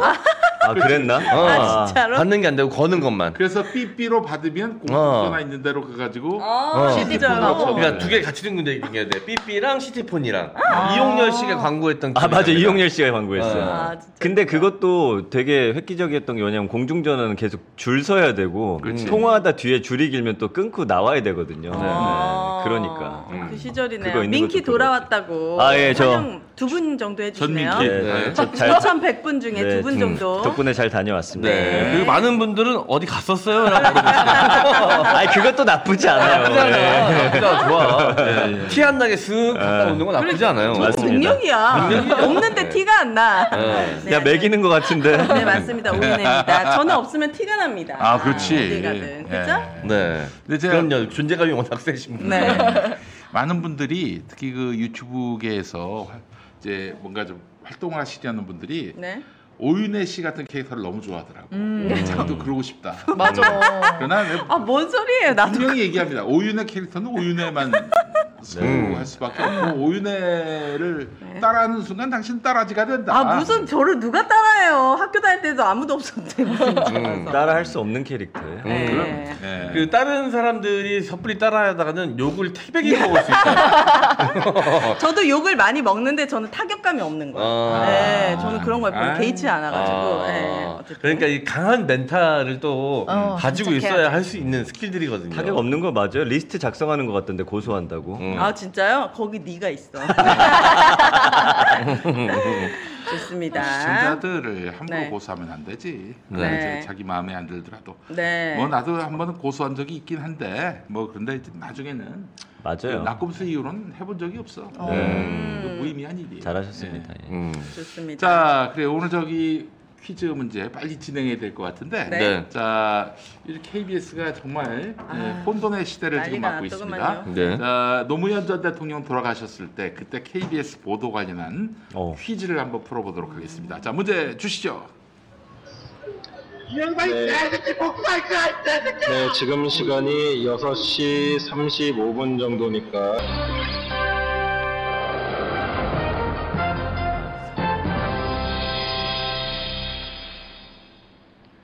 노무현 전 대통령이 서거한 지 이제 10시간을 넘어가고 있고 노 전 대통령의 시신은 1시간 반 전에 병원에서 봉화마을로 옮겨졌습니다. 뉴스 특보 먼저 빈소가 차려진 봉화마을부터 연결하겠습니다. 이효연 기자 나오세요. 자, 이때 무슨 일이 벌어졌습니다. 저 사람 여자 누구예요? 이 기자지, 기자. 봉화마을에 지금 파견된 KBS 기자. 이승현 기자라고. 무슨 일이 벌어졌죠? 이승현 기자가 울고 있었나요, 혹시? 아닙니다. 울지 않았습니다. 그 뒤에서 누가 그 다른 시민분이 뭐 욕을 하지 않았을까? 기자한테? 좀 비슷한데 아니었습니다. KBS 기자인데 KBS 기자. 기자가 아닌 척. 아니 지금 저 KBS 그 레터를 달고 지금 하고 있잖아 지금. 기자가 아닌 척이라뇨. 왜 왔는지 모르는 거 아니에요? 제가 이제 취재 리포트를 해야 되는데 아닙니다. 네. 이게 좀 뉴스를 좀 아는 우리 전영윤 아나운서. 근데 이게 좀 뭐라 말하기가 되게 어렵네요. 이 퀴즈 자체가. 저 기자가 실수한 거예요? 아니 실수한 거 아니에요. 어쨌든 그러니까 방송 사고가 났는데 그렇지, 제가 볼 때 기자가 뭐 실수를 해서 방송 사고가 나진 않았을 거고 울분에 찬 시민의 행동이 방송에 그대로 노출된 80%까지 왔어요. 계란 밀가루 막 다 던졌어. 계란은 아닙니다. 그래? 계란 아니에요? 돌. 돌을 던지면 안 되지. 아니요 플랜카드 같은 거 들고 이렇게 들어오셨나요? 그게 무슨 물질인지는 모르겠는데 하여튼 맞힌 걸로 하겠습니다. 뭘 던졌어. 예. 짧게 보시겠습니다. 예. 노무현 전 대통령이 서거한 지 이제 10시간을 넘어가고 있고 노 전 대통령의 시신은 1시간 반 전에 병원에서 봉하마을로 옮겨졌습니다. 뉴스 특보 먼저 빈소가 차려진 봉하마을부터 연결하겠습니다. 이효연 기자 나오세요. 네, 봉하마을에 나와 있습니다. 네, 현재 봉하마을에서 어떤 절차가 진행 중인가요? 봉하마을에 나와 있습니다. 시민이 던진 거예요. 시민이 던진 거예요. 네. 저 KBS에 대한 분노가 좀 있었군요. 그렇지. 당시에 2008년에 정윤주 사장 내쫓고 나서 KBS가 그 뒤로 완전히 뭐 그냥 땡전 뉴스처럼 바뀌었지. 땡방 뉴스 이렇게. 네. 그래서 지금 그렇게 됐던데 지금도? 또 이제 2009년 이제 5월 23일에 이제 서거하셨잖아요. 그 한 달 전에는 이제 검찰 그 출석을 했었고 그때 그냥 뭐 한결의 경향도 뭐 그 같이 했었습니다만은 노무현 대통령 나쁜 사람 만드는데 아주 대대적으로 앞장섰죠. 조중동은 말할 것도 없고. 그랬던 KBS였는데 그래서 KBS 기자가 결국 어떻게 됐느냐 저렇게 저런 사고가 나니까 기자들의 또 신변을 또 지켜줘야 되는 거 아니야? 그래서 그 봉하마을 빈소로부터 굉장히 먼 곳에다가 중계차를 옮겨놓고 좀 위협을 받을 수가 있으니까 빈소가 아니라 들소 옆에서 방송을 했다는 그런 얘기가 있고 당시에 그 제가 2010년에 MBC 경남에 그 시사 프로그램을 그 공동 진행했었어요. 매주 내려갔어. 창원으로 마산으로. 근데 그때 이제 얘기를 해주시더라고 그 마산 MBC 그 관계자가 그 마산 MBC 그 MBC 경남 그때 PD가 지금 어른 김장하 그 만드신 김현지 PD라고 그래서 하여튼 뭐 그 스태프들 얘기로는 노무현 대통령 돌아가셔가지고 그래서 이제 마산 MBC 중계차가 갔지 거기로 가가지고 이제 그 현장 소식을 전하려고 갔더니 그 MBC도 같이 노 대통령한테 돈 던졌지. 와 세상에 그때 중계차 타셨던 그 기술 감독 얘기는 저 멀리 봉화의 그 논밭에서 사람들이 몰려오는데 낫을 들고 달려오는 거야. 그러더니 막 뭐 중계차를 잡고 막 흔들어. 진짜. 그래서 뺄게요 해가지고 뺐다는 거야. 그러니까 봉화마을에 계신 우리 주민들께서 노 대통령 죽인 게 바로 이 언론들이다, 이 기레기들이다 막. 그때 기레기란 말도 아마 그 무렵 나왔을 거야. 그렇게 해서 그 분노를 주체하지 못하셨던 그 모습도 얘기하시더라고요. 근데 앞서서 나왔습니다만 노무현 대통령 돌아가시고 수원 연화장이라고 화장터가 있어요. 거기서 이제 노무현 대통령 이제 화장을 했는데 그때 이제 KBS가 중계 방송을 하는데 그 외장 마이크 거기다 어떤 시민이 와가지고 이명박이 개새끼야 복수할 거야 이 개새끼야 방송이 그렇게 나왔어요. 아까 앞부분에 나왔죠. 앞부분에 나왔지. 이명박이 개새끼야 복수할 거야 이 개새끼야. 와 그 시민의 그 울분이 또 그때 있었고 그 말이 시가 돼가지고 나중에 이명박이 심판을 받았는데 다시 부활을 부활을 하고 있는. 다시 정권 잡은 건 다름없다는 얘기까지 나오고 있어요. 그렇지. 아니 그 이제 주진우 아웃된 것도 다 이명박 때문에 아웃된 거지. 이명박이 자른 거지. 그래요. 그렇게 봐야 됩니다. 하여튼 그때 일을 생각하면 참 마음이 착잡한데. 그러니까 그 노무현 대통령을 사지로 몰았던 검찰, 또 그 검찰의 그 여러 가지 그 흘리는 그 정보, 피의사실 이런 것들을 그대로 보도한 언론, 검찰과 언론에 대해서 뭐 탄압하는 게 아니라 그들이 그 바로 설 수 있도록 개혁을 했어야 했는데 그냥 방치했다가 다시 이명박이 부활을 했어요. 그래서 또 검찰이 아예 집권을 해버렸고 이 어처구니 없는 상황을 우리는 다시 한번 곰곰이 복귀하고 성찰할 필요가 있다. 네. 어쨌든 이번에 이제 그 언론의 행태 우리가 기억할 수 있을 것 같아요. 이제는 만약에 뭐 정권이 바뀌었을 때 또 어떻게 그들이 행동하는지가 국민들이 심판하지 않을까 싶습니다. 난 그래서 내가 내는 아이디어. 뭐요? 앞으로 이러지 말고 정권이 바뀌면은 그 정권이 그 KBS를 다 그냥 통째로 전리품처럼 삼키는 거 그러지 말고 지금부터 KBS 1은 여당, KBS 2는 야당 나눠 차라리 방송을 하는 거지. 그래서 뭐 홍사훈, 최경영 뭐 다 투로 KBS 2라디오에서 하고 주진우는 KBS 1라디오. 괜찮은데요? 어제 우리 이름까지 정했어요. 좌케 우케 해가지고. 그래서 이제 어제 내가 그 두목쇼에서 그러면은 배종찬은 어떻게 할 것인가? 누군데요, 그 사람은? 배종찬 평론가라고. 그 이렇게 그렇지. 아. 이도저도 아닌 분. 네. 그분은 그냥 여의도역에서 딱 중간 아니야. 네. 그래서 내가 KBS 1은 본관에서 하고 KBS 2는 별관에서 하라. 그러면 본관과 별관 사이가 여의도역이 있거든. 거기서 그냥 개인 방송하시라고 이렇게 얘기를 했던. 근데 TBS를 보면은 KBS가 수신료 분리징수하면서 약간 돈줄을 이제 막은 거잖아요. 그렇지. 이렇게 망가지면 TBS를 보더라도 다시 살아나는 게 과연 가능한가?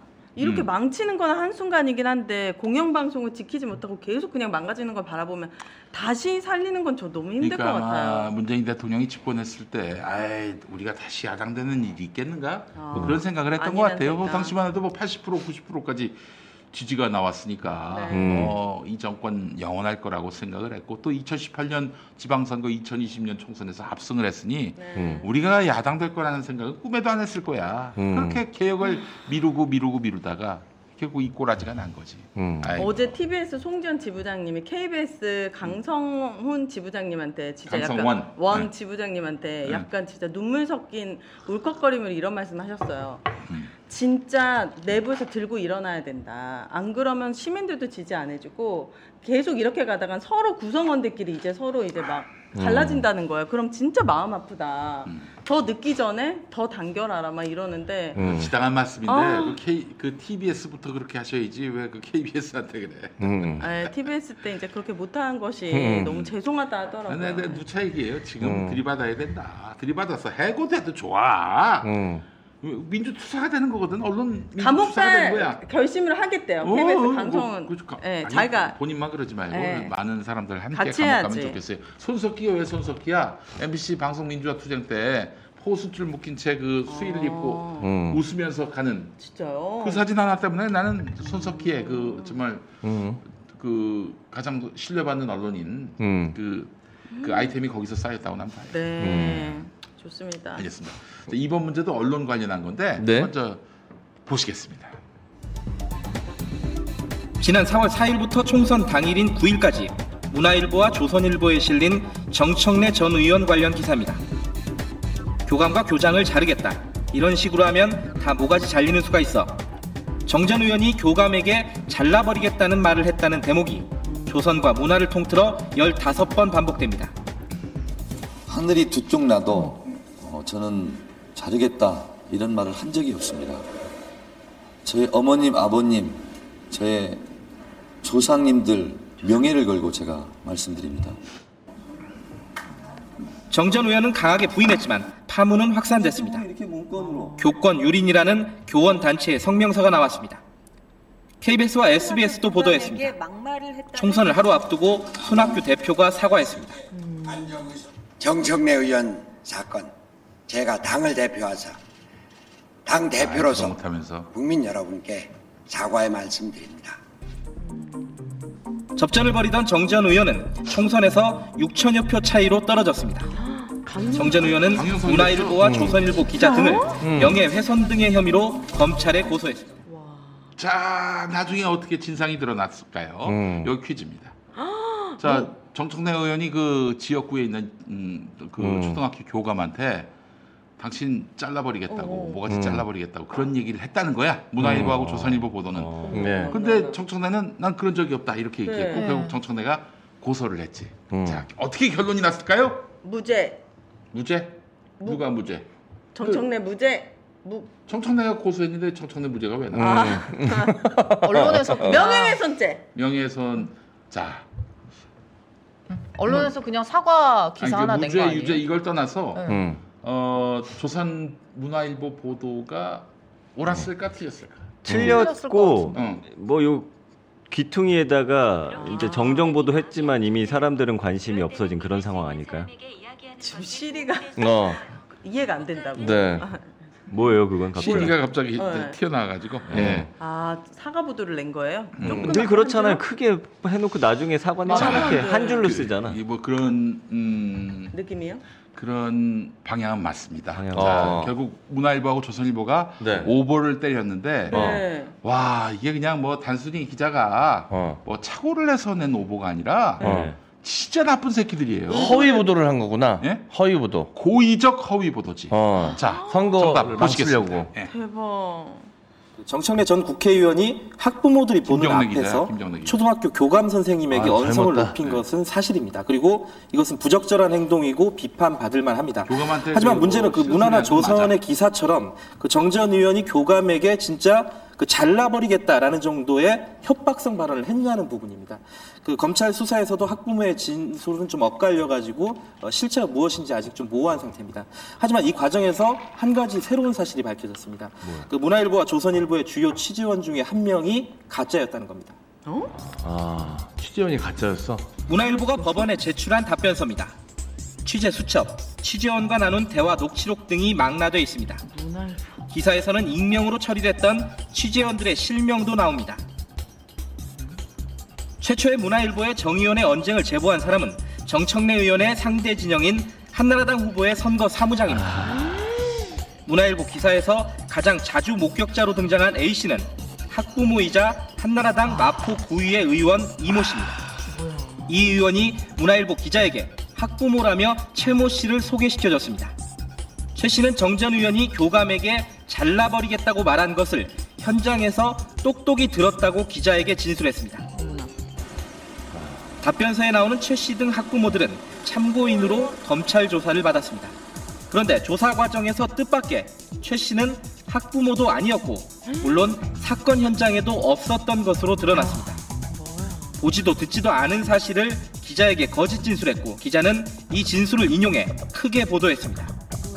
검찰은 이 의원과 최 씨를 공직선거법 위반 혐의로 기소했습니다. 검찰 공소장에는 이 의원이 정청래 후보를 낙선시킬 목적으로 친하게 지내던 최 씨에게 부탁해 문화일보와 조선일보 기자에게 거짓말을 한 것으로 나와 있습니다. 야, 이게 선거 앞두고 마타도를 한 건데. 선거 거의 당일에.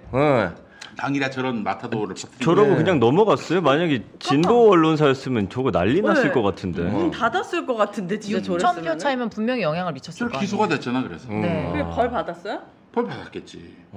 저 학부모 유세 이렇게 거짓 지원한 사람들. 한나라당 저기 강용석 캠프에서 저렇게 공작을 했다라고 볼 수밖에 없어요. 근데 원래 취재원 그 취재 내용을 들었을 때는 취재원에 대해서도 한번 기자들이 검토를 원래는 하잖아요. 그렇지. 그럼요. 제일 중요한 건데. 지금 그거 안 했다라는 학부모도 아니고 그 언론들은 한마디로 얘기해서 그 저기 사이비들이지.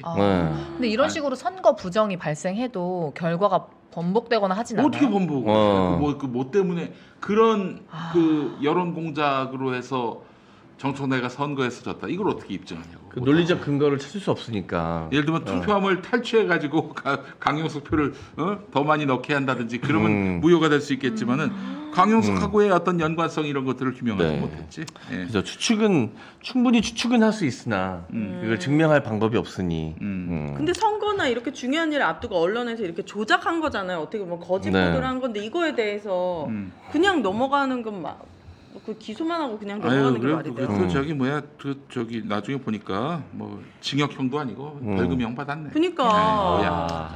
그러니까 떨어진 사람만 억울한 거야 한마디로 얘기해서. 허위 보도, 거짓 보도, 뭐 오보 내는 거에 대해서 기자들이 별로 두려움이 없잖아요. 나중에 뭐 그냥 뭐 회사 법무팀에서 막아주던가. 처벌이 너무 약하니까. 대충 그냥 보이지도 않게 아까 민기 씨가 얘기한 것처럼 티도 안 나는 뭐 사과문 같은 거 올려면 뭐 그것도 거의 없어. 진짜 없어. 사과문도 정정보도도 거의 안 하잖아요. 네. 있어도 뭐 그냥 바로 잡습니다. 잘 보이지도 않는 곳에. 지금 가짜뉴스 때려잡는다고 하는데 그거는 전형적인데 이게 본인과 반대되는 쪽에 아니 가짜뉴스 때려잡는다는 인간이 문화일보 출신이야. 문화일보가 이런 가짜뉴스야. KBS 사장 되고 그리고 KBS 사장 된 거 아니야. 김경래, 최경영, 홍사훈 다 그만두고. 나 참. 아니 그 자격이 있는 놈들이나 그렇게 뭐 가짜뉴스 잡겠다 그런 얘기를 해야지. 이거 어디 이런 듣도 보도 못한 이런 황색 언론 거기 출신이 KBS 사장이 되고 말이죠. 그러니까요. KBS 구성원들이요 일어나십시오. 일어나셔서 저항 좀 하세요. 아이 그 뭐 아무것도 아닌 애들한테 이렇게 그 지배를 당하면 되겠습니까? 그 체제의 순치가 돼서야 되겠습니까? 알겠습니다. 뭐, 자 3번 문제로 갈까요? 네. 3번 문제는 저기 좀 익숙한 사람이 나옵니다. 누구요? 만나보시죠. 네. 인터넷에 뜬 디지털 신문 하나가 네티즌을 포복절도하게 만들었다. 그는 오늘도 사이버 민주주의를 꿈꾸며 김어준 청수대. 이방에서 김어준 열심히 출근을 한다. 창간 한 달여 만에 조회수 12만을 넘기며 담배 피고 있어 뉴스에서. 떠올랐는데 그 음모의 장소를 찾아가 보니 작업실 한 귀퉁이에 단 한 사람만이 자리를 지키고 있었다. 그의 동료는 고작 컴퓨터 한 대뿐이다. 작업할 때는 언제나 맨발인 자칭 인터넷 패러디 신문의 총수 김어준 씨. 역사 탐방 비아그라 유래? 저는 무슨 내용입니까? 이건 어떤 내용이냐면요. 그러니까 비아그라가 미국에서 개발돼서 세계적인 어떤 화제를 일으키고 있는데 원래는 우리나라 그 민간 요법으로서 뱀을 잡아서 69가지 약재를 넣은 다음에 69가지 남편한테 먹이면 효과가 있다 해서 그 약의 이름을 배암고아라고 지었습니다. 배암고아요? 예. 근데 이 약을 먹고 사람들이 일주일 동안 효과가 지속되면서 오그라들지 않는다 해서 민간 사회에서는 자 뭐라고 했을까요? 우리 조상은 배암고리를 성기가 오그라들지 않는다 해서 뭐라 했나? 성기가 오그라들지 않는다고 배암고와 이거 그리고 나서 비아그라가 됐다. 이렇게 얘기한 거예요. 언어의 변천사가 있었군요. 비오그라. 정답이었습니다. 역시 비 아닐 비자 아닐 비자 써서 비할 때 비 비오그라. 오그라들지 않는다. 자 정답 보시겠습니다. 우리나라 그 민간 요법으로서 뱀을 잡아서 69가지 약재를 넣은 다음에 푹 구워서 남편한테 먹이면 효과가 있다 해서 그 약의 이름을 배암고아라고 지었습니다. 배암고아요? 예. 근데 이 약을 먹고 사람들이 일주일 동안 효과가 지속되면서 오그라들지 않는다 해서 민간 사회에서는 이 약을 속칭 비오그라라고 불렀습니다. 아닐 비오그라라고 불렀죠. 그게 미국으로 넘어간 거죠. 예, 이게 이제 신미양요 때 미국으로 건너가면서 내가 누굴 지지하면 지지한다고 말을 하고 지지하게 되는데 안 지지하는 척하면서 지지하는 양 아니 중립인 양 하는 게 나쁘다고 생각하거든요. 굳이 정치적 색깔을 따진다면 담배 연기. 저는 담배 연기예요? 그걸 우습게 표현했어요. 맨발에. 기존 언론의 반기를 든 딴지일보. 다소 거칠지만 속 시원한 비판과 풍자를 즐기면서 또 다른 세상을 기다리고 있다. 솔직히 말하면은 있었으면 좋겠어요. 지금은 귀엽다 이거죠. 또는 뭐 괜히 만든 거니까 그냥 장난으로 치부하고 넘어가거나. 이렇게 글 쓰던 기자. 네. 저 때가 뭔가 더 자유로워 보여요. 뭔가 복장도 아주 자유롭고 담배나 말이나 이런 것들도 또 자유로워. 그러니까 저 화정동에 있는 아파트에서 거기서 딴지일보가 시작된 거예요. 저 형하고 친할 때는 또 들은 얘기가 있는데 원래는 이 양반이 저걸 했었어요. 배낭여행. 배낭여행을 좋아했었거든. 진짜 자유로운 영혼이구나. 그렇지. 스타일. 근데 컴퓨터공학과인가 뭐 전자공학과인가 맞아요. 나왔어. 홍대 컴공. 컴공. 나왔는데 이 양반이 이제 아버지가 어머니가 아버지가 원하시는데 좀 번듯한 직장 좀 다녀봐라. 그래서 이제 포스코를 들어갔어. 우와. 포철에 들어갔지. 포스코 들어갔는데 그 얼마 안 있다 그만뒀어요. 그 이유가 뭐냐? 새벽 2시까지 회식을 하는 거야.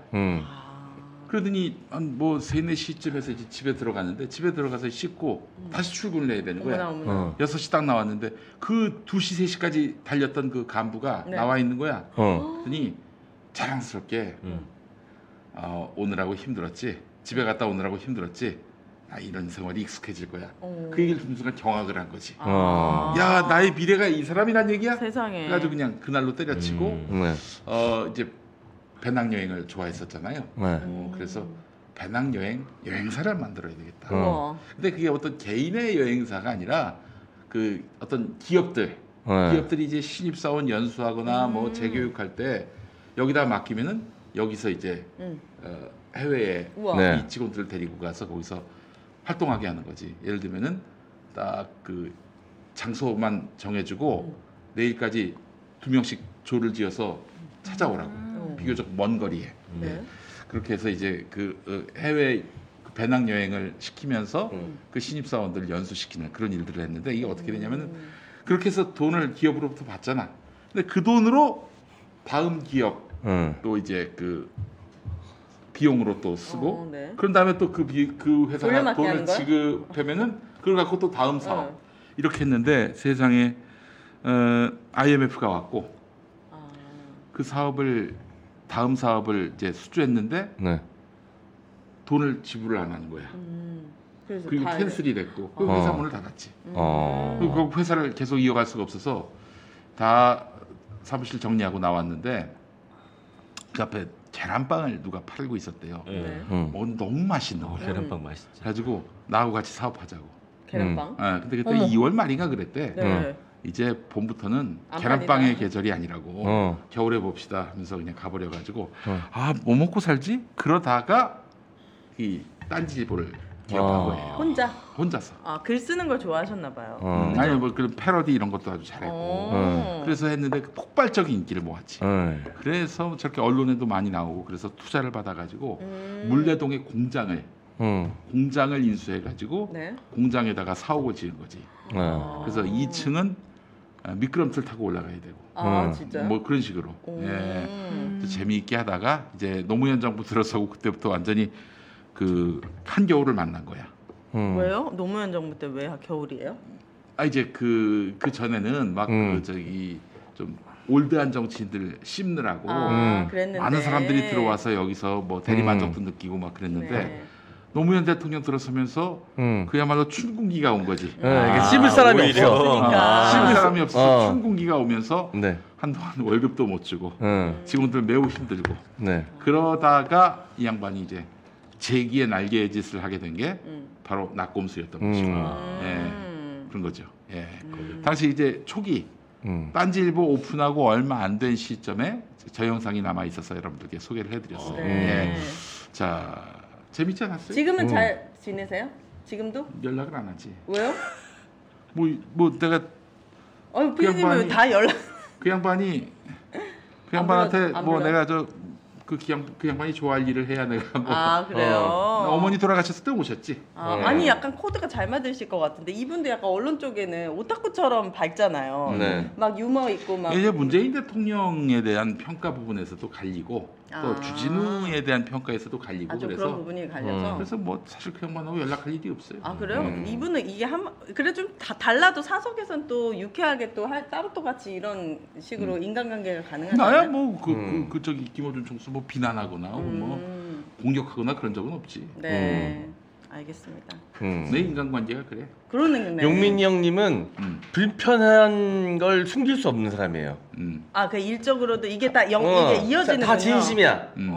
진심이야. 불편하면 불편한 거고 좋으면 좋은 거고 그런 거기 때문에 뭐 좀 불편한 거 있는데 숨기고 만나고 이럴 수가 없지. 근데 저 김어준 총수가 지금 뭐 별 볼 일 없는 사람이라면 내가 그럴 이유가 없겠는데 너무 위대하신 분이 돼가지고 내가 그분한테 뭐 연락도 하기 좀 어려운 그런 구조. 그런 게 있습니다. 왜 할 말이 없어요? 아니 뭔가 우리 PD님은 엄청 유들유들하고 좋으시고 막 정도 많고 막 이러시잖아요. 그럴 때도 있지. 그런 관계일 때는 또 그러지. 네, 근데 이게 딱 이 정치와 이런 어떤 이런 사상이 딱 연결이 되니까 그게 좀 아쉬워서. 아니 주진우에 관해서는 윤석열 검찰총장 되게 하고 또 대통령 당선되게 하는데 매우 큰 역할을 했다. 그런 점에서 그 과오 때문에 온 국민이 이제 고통을 당하고 있는데 그렇다면은 사과하고 털고 이 윤석열이를 공격하고 그래서 그를 끌어내리고 이런 일에 함께 해야 된다라는 입장인데 뭐 저 주진우는 그것과 상관이 없다면 이런 입장인 것 같습니다. 네, 알겠습니다. 자, 오늘 뭘 알아 알지는? 네가 내 마음을 알아? 모르지. 여기는 몰라. 아니 어떻게 다 알아? 남의 마음을 내 마음을 모르겠는데 안물 안 하고 왜 다 알아야 돼? 형은 내 마음 알아요? 내 마음 아냐고? 모르지. 모르잖아. 모르지. 어떻게 알아 그걸 다? 네. 맞습니다. 여러분의 마음은 어떤지 궁금합니다. 근데 우리 김총수 참 그때 그런 마이너리티이고 또 이제 그 새로운 세대, 굉장히 김총수가 X86 세대잖아요. 60년대생이고 그런데 X86 세대임에도 불구하고 X86 세대와는 다른 항상 그 양반은 그 엄숙주의하고는 다른 결을 진짜 자유로워 보여요. 자유롭기도 하고 뭐 이렇게 심각하고 우울하고 이런 것들을 절대 용인하지 않는 분이에요. 그런 점은 참 제가 본받고 싶고 배우고 싶은 부분인데 뭐 그렇습니다. 예. 마무리해야 되나? 네. 마무리합시다. 네, 알겠습니다. 오랜만에 돌아온 민기 씨. 뭐 없을 때랑 크게 차이를 못 느끼고. 오늘은 특히 그렇네. 제가 여러분들께 드리는 게 이제 편안함이거든요. 고용주는 불편하지 않을까요? 좋아하십니다. 네, 알겠습니다. 민기 씨 반가웠고요. 자, 오늘 수고하셨고 다음 주 목요일에 다시 찾아뵙도록 하겠습니다. 두 분은. 자, 저희는 다음 주 화요일에 찾아오도록 하겠습니다. 감사합니다. 안녕. 고맙습니다.